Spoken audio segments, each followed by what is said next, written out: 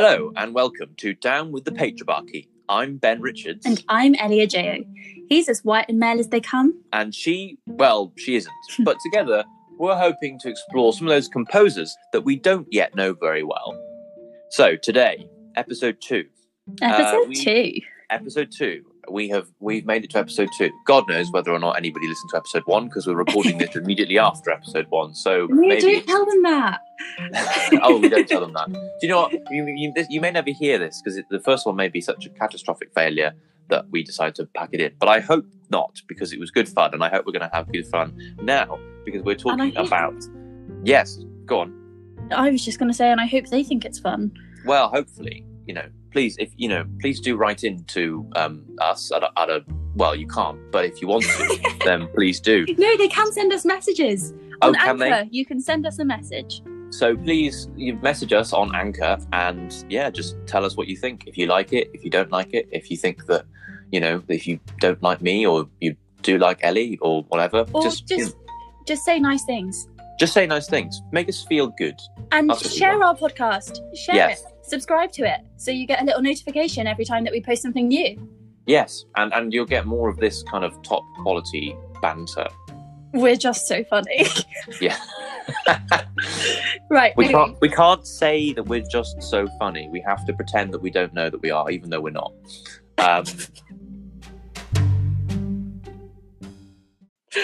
Anyway. Right, should we talk about musicians now? Yes. Episode 2. This is Germaine Tailleferre. She was a French composer of the 20th century.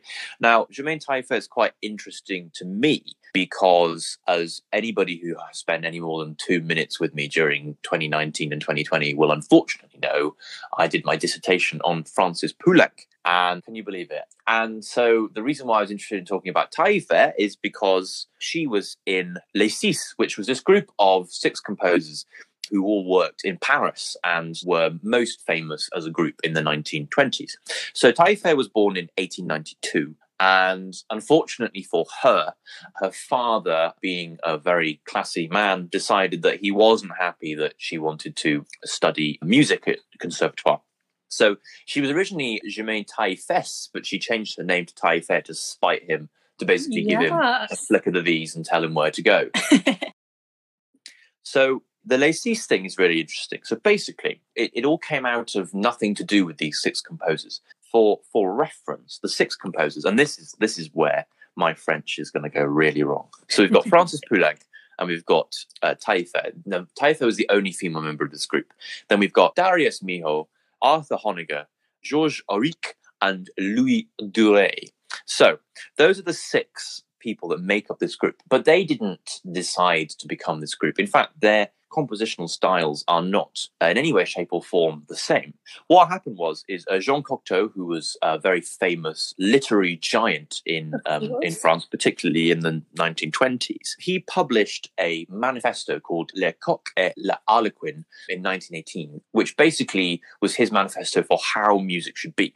And basically what we're talking about here is he hates Wagner and Wagnerism. He hates Debussyism, and he believes that music should be about the experiences of lived individuals. It should not be about the ethereal. Think of all of the otherworldly pursuits of those characters in Wagnerian operas and the impressionism of Debussy. He doesn't care very much for all that kind of stuff. He wants music that's grounded in the sounds of the city, in the experiences of normal people, and for it to be simple, clear, and direct. Okay. So this is kind of where we find ourselves, and a critic by the name of Henri Collet decided in 1920 to basically put these 6 people together. And they thought, well, I mean, this is of benefit to us in terms of publicity, because if we put ourselves out there as Les Six, then people will come to us and see all that. And they would spend their evenings of a weekend or a weekday at the bar known as Le Boeuf sur le Toit in Paris, which is actually named after one of Milhaud's operas. Oh, sorry, not operas, ballets, opera, ballet, I don't know. It's all on stage. It's all on stage. And so imagine, if you will, if you've seen A Midnight in Paris, the Woody Allen film, it is basically like that. You've just got a bunch of artistic people all kind of drinking and singing and dancing and socializing and having a wonderful, wonderful time. And Tailleferre is part of this. So her compositional style is an interesting one, really, because you can't quite pin her down. And she's not Poulenc. Poulenc, very, very direct, straight to the point music, particularly his choral music, which we know very, very well. But Tailleferre's music does wander around stylistically. The first piece of music when I was researching for this that I listened to was her piano concerto. And it's very much in the neoclassical genre and was at the time compared to Stravinsky's piano concerto, not very favourably. We'll get on to that in a bit. But it's very inspired by Bach's Third Brandenburg Concerto. And it does have the same relentless energy of that type of music. And in a similar way to that music, doesn't necessarily have what we would characterized as a strong melodic core, as perhaps a lot of romantic music would have. It uses its perpetual motion to plough itself along. So that was 1924, I believe. But then you compare that to perhaps her ballade for piano and orchestra, which was published in 1920, and that's a completely different picture. It goes from slightly dystopian, dreamlike fantasy land at the beginning, very French dreamlike, with no clear melodic framework, and then moves then into a quicker 2/4/3/4 alternating dance in the middle. And it's got this wonderful, it just ebbs and flows through these different kind of musical styles. And you're never quite sure where the clear melodic framework for it. It's not like a Rachmaninoff piano concerto where you go, that's the melody that we heard earlier, and and now it's in the strings. It does just put you in this trance. You couldn't call it romantic. It definitely borrows from that world of harmony and stuff, but it's definitely more dissonant than that. And actually, at times, makes you think of Maurice Ravel, which is no surprise, because in 1924, she started spending a lot of time with Ravel, working with him, and obviously was inspired a great deal by him. And Ellie, you were saying earlier that I was. So yeah. I'm a violinist, and I've played a lot of Ravel, especially his string quartets. We played them at school. And as soon as I thought, okay, I'm just going to sit down and listen to this supposedly amazing composer who Ben is telling me all about, my heart just went, I know this, because it just felt so like the Ravel that I'd played and that I know inside out. And it just was screaming that at me. But then, as you said, it's so hard to pin her down because you listen to something else and it's just so un-Ravel-like. And it's an interesting one. I really enjoyed it. Yeah, I mean, because the thing about Ravel, I mean, the ballad struck me as very Ravel-like in places. And it reminded me of the piano concerto in G from Ravel, but interestingly, it was written before Ravel's piano concerto was written. And there's a section, Ravel makes a lot of use of trills in the first movement of his piano concerto in G. And it's very similar, this section, not in sort of melodically or anything like that, but just this kind of sound world that you're in is very similar. So I believe of the members of Les Six, I think she was the last to pass away. She lived a very long life. She was 91. She died in 1983. No, she did well. She did well, and she was still composing weeks before her death. And actually, she continued to compose for many, many years. She went to America during the war. She went to Philadelphia and lived there to see out the war and came back in 1946. Like Florence Price, as we discussed last week, she had an unsuccessful marriage. I think she had 2 unsuccessful marriages. I believe the second one was an abusive one, which is very, very sad. And she returned to Paris after the war and continued working. And then she, in her later life, then took up the position as an accompanist at a private school in Paris and used that to supplement her composing. And she lived this very long and very interesting life. But of the members of Les Six, she is certainly at the bottom of the pile when it comes to being known. I just want to read you a couple of things that I found on the internet about her. I've got in front of me the obituary that was in the New York Times from 1983. And it states that after completing her studies, Miss Tailleferre threw off academic restraints to compose uncomplicated works that combine brightness, humour, and gentle lyricism with the quote, I write what I feel. Now, I'm not sure about you, Ellie, but I detect strong undercurrents of patronising. How rude! Sexism. I know. I'm a little bit of shock. Well, it's a very polite way of basically saying that she went to university, then decided, bugger it, I'm not going to use all of that. I'm just going to write easy music. Which, and I understand that if you listen to, say, the piano concerto, you think, well, this is quite elementary, but it's not like as if it's been written.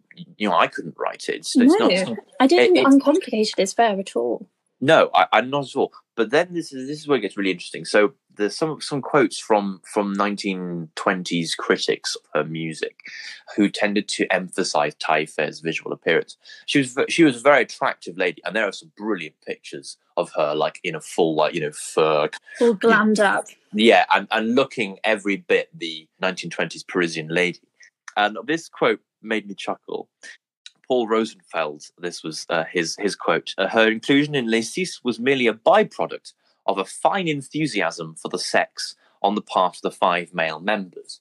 Now, I'm not really sure how well Rosenfeld knew Les Six, but I mean, you don't have to know very much about them to know that both Jean Cocteau, who was their sort of impresario, and Francis Poulenc were both frightfully queer. This is not yes.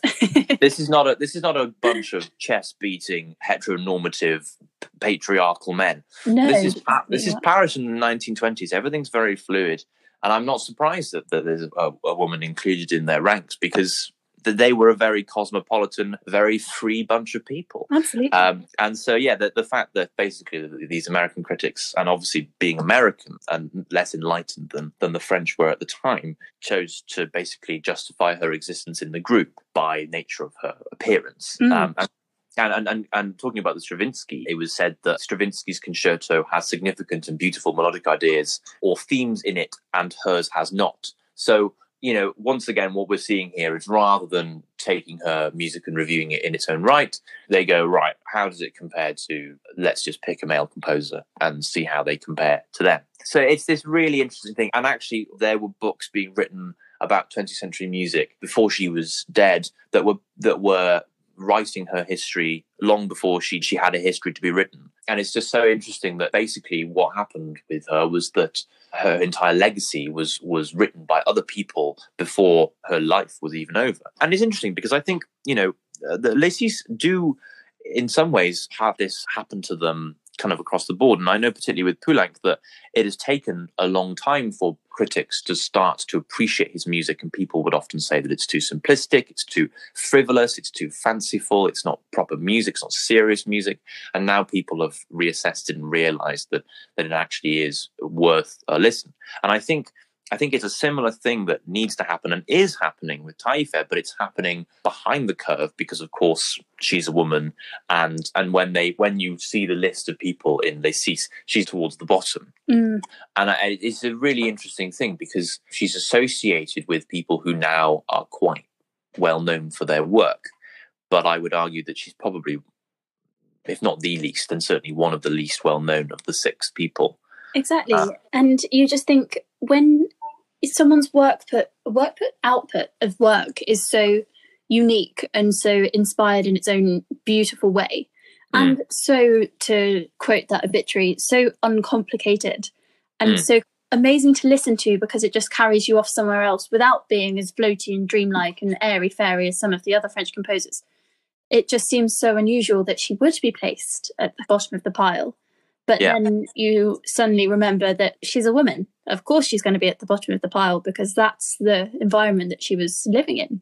And I think one of the interesting things is that she was criticized, her music was often sort of cited as being rather feminine. And her response to that was, well, I write what I feel, and if that happens to be feminine, then so be it. But I don't... Why does that have to be a bad thing? It's a brilliant response, though, isn't it? Absolutely. Really good. I'm going to write what I want to write, and if that happens to be in your mind feminine, then so be it. I mean, I am a woman, so naturally what I feel is going to be, as you say, feminine. I mean, it doesn't have to be that bad thing. And I think so frequently female music is put in the category of feminine as a bad thing. So you hear the work of Clara Schumann, and I was actually speaking to a broadcaster quite recently who said Clara was no Robert. And one of the main reasons for that is because she was the feminine version of Robert. But then I don't think you can compare the two. And I don't think it's fair to say that just because she was a woman, she was feminine and say that's a bad thing. Yeah, and I think one thing I would say as well is I think as musicians, and I wager this at people who are very knowledgeable, is I think we sometimes let our knowledge of harmony and structure get in the way of enjoying music. I'll be the first one to admit I couldn't analyse in a proper way the music of Tailleferre that I've listened to. But I can tell you that from for my personal tastes, there was stuff in there that I was not expecting. There's stuff in there that challenged my thinking, but ultimately left me feeling. I remember thinking after finishing listening to it last night, that if I was in a concert hall listening to that there would have been this wonderful ebb of silence, and I would have just felt very fulfilled by listening to it. It's thoroughly captivating music, and should not be characterized as universally simple. And some of it is, but in a beautiful way. And it doesn't have to be a bad thing. No. It's so funny because you have composers, these white male composers like John Cage and Philip Glass, who write this simple music, and its whole being is the fact that it's simple. Minimalism is an entire movement based upon a theme and kind of just doing it over and over again, but no one ever says that simplicity is a bad thing. So why does the fact that her music is so pure and simple mean that it's not as worthwhile to listen to as something by Ravel or something by Poulenc or someone else in Le Six? Yeah, it's interesting. I mean, I just come across this other quote here. So this is a book from 1951. This is 30 years before she's even died. The music of Germaine Tailleferre embodies many of the more feminine characteristics of the new school. It was indeed a happy time for the little talents. Oh, the little talents. Yeah, and I think it's interesting because, I mean, it's important to recognise that she, as a group, Les Six had this issue across the board, regardless of whether they were male or female. And I think that's important to recognise. Actually, a lot of this is not. I mean, a lot of it is sexism, but a lot of it is just snooty music critics being snooty. But I think it particularly because of the fact that in reevaluating her legacy, it's just taken people longer to get to her and to appreciate it. And why? Why? What is it about her music that is not just immediately, what is off-putting about her? Well, exactly. I mean, her music is not especially long or particularly complicated.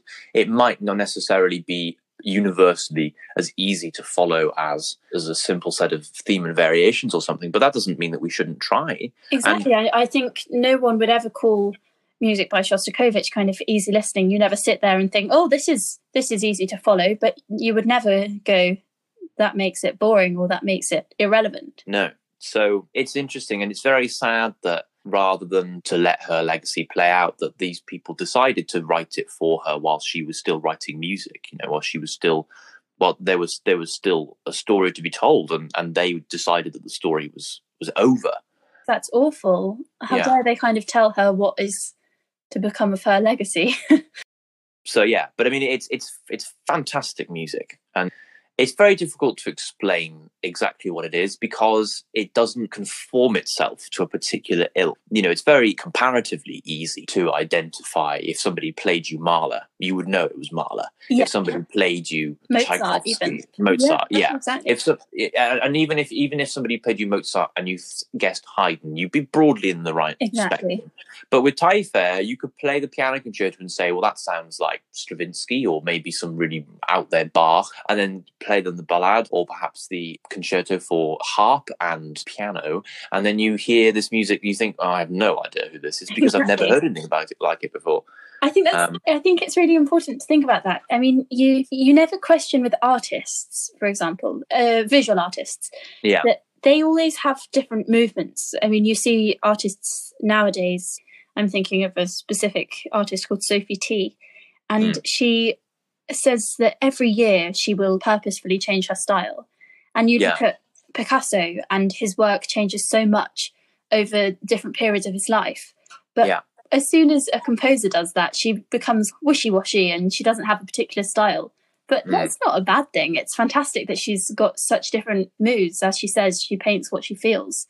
No one feels the same every single day. No. And you only have to look at Schoenberg, Gurrelieder, and then Schoenberg and Pierre Lunaire, and you realise actually Schoenberg was one of the great late Romantic composers who then decided that he didn't want to be one anymore. Exactly. But also, I think it is just a wonderful thing, and you see it with the other members of Les Six, particularly knowing Poulenc's music, that there is a consistency to it, but it does move between styles, and his songs are not exactly what you would expect, but they are in that kind of really just sort of luscious kind of evening-y French, just luscious kind of. I don't want to say romantic, because it's not romantic in the kind of conventional sense. 19th century Austro-German. Yeah, of course, completely different. No, it's that kind of French. It's kind of love as opposed to romance. Yeah, very evocative music. Yeah, exactly, passionate. But then you get to his sacred music. It's very stark. It's like to the point. It's like a cold church wall. Yeah, I completely agree. It's built strongly, and it's very much there, and it sits functional. There. Yeah, and I think what's amazing about this group of people is that they don't have a single compositional goal, except they know what they don't want to be, but that doesn't mean that they're restricted on what they are. And actually, as a group, it definitely sort of petered out by about 1924, and then with the Wall Street crash in 1929, it definitely went away. There was a reunion, I think, in the 1950s. There's some lovely pictures of them when they're younger, and then you see some pictures of the group of them with Jean Cocteau when they're older. Can you imagine them as a modern group of people having a group chat and kind of sharing with each other, oh, guys, what do you think of this latest one? Yeah. I think it's so lovely to think of that. It's like, imagine if, like, I don't know, Gabriel Jackson, James McMillan, Cecilia McDowell, Judith Weir, Will Todd, and I don't know, Owen Park were all best mates. Exactly. And none of them, you can't say they're all the same in terms of like what their music sounds like. No, absolutely not. And I don't think any of us these days would say that Judith Weir or Cecilia McDowell is kind of towards the bottom of the heap. And I think that just speaks volumes how much stuff has changed since Lassis, really, since back in the day. Yeah, and I think that's the great thing about it, is that, I think for many female composers these days, we won't have to do a reevaluation of their compositions, because their music is out there now. It's being performed, and people are listening to it and enjoying it, and you don't have to justify why you're putting Judith Weir in a concert. No, it's just accepted as really bloody good music, I agree. I completely agree. I think we just have to think that this is music that is phenomenal and beautiful, and it just because it's feminine, just because it's uncomplicated, as again I'll quote him, and just because it's I don't want to use the term wishy-washy again, but just because all of her work doesn't sound the same like all of that of maybe Mozart does, it's just brilliant music. And I think if we're going to bring back our absolutely not stolen from any dating apps, swipe left and swipe right, I'm going to give her a big swipe right. I'm going to give her a big swipe right too. I'm waiting for the day when we have the gumption to swipe left. I know, I feel absolutely savage. But I do feel that this is definitely a deserved swipe right. This is basically, you have no excuse. If you've ever listened to any of the music of any of the other members of Lassis before, go and listen to hers. She was not there by any virtue other than her brilliant ability to compose. Exactly. And we should be regarding her on the same plane as the likes of Poulenc. And I'm very, very glad that this podcast has given us the chance to explore these people, because what amazing music. I completely agree. I hope to God when we can all actually go out to a concert again that somebody will put her music in a concert, because I'm going to be there. I know, and maybe they'll put her in a concert because they've heard our little podcast. Well, imagine let's not get ahead of ourselves. But if Simon Rattle is listening to our podcast today, you know what to do when you get to the Bavarian Radio Orchestra in 2023. Put Tailleferre in your program. Exactly. Yeah. And on that note,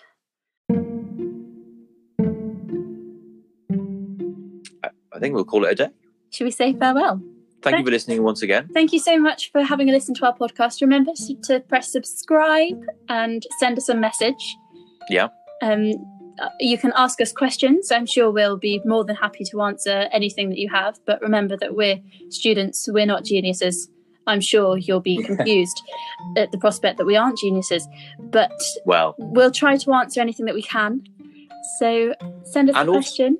Also, if you have any suggestions of people you'd like us to cover, then please let us know, because definitely this is a learning experience for us all. And actually, I only came about Tailleferre because a friend of mine suggested it to me. So thank you, Jamie Stainer.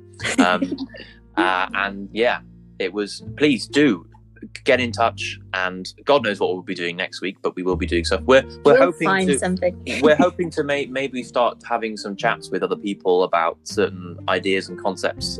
So stay tuned for more of that. Exactly. And if you would like to be one of those people, if you've got something interesting that you'd like to share with us, then please get in touch. Absolutely. So we'll say goodbye. Goodbye. Thank you for listening, and we'll see you next week. See you next week.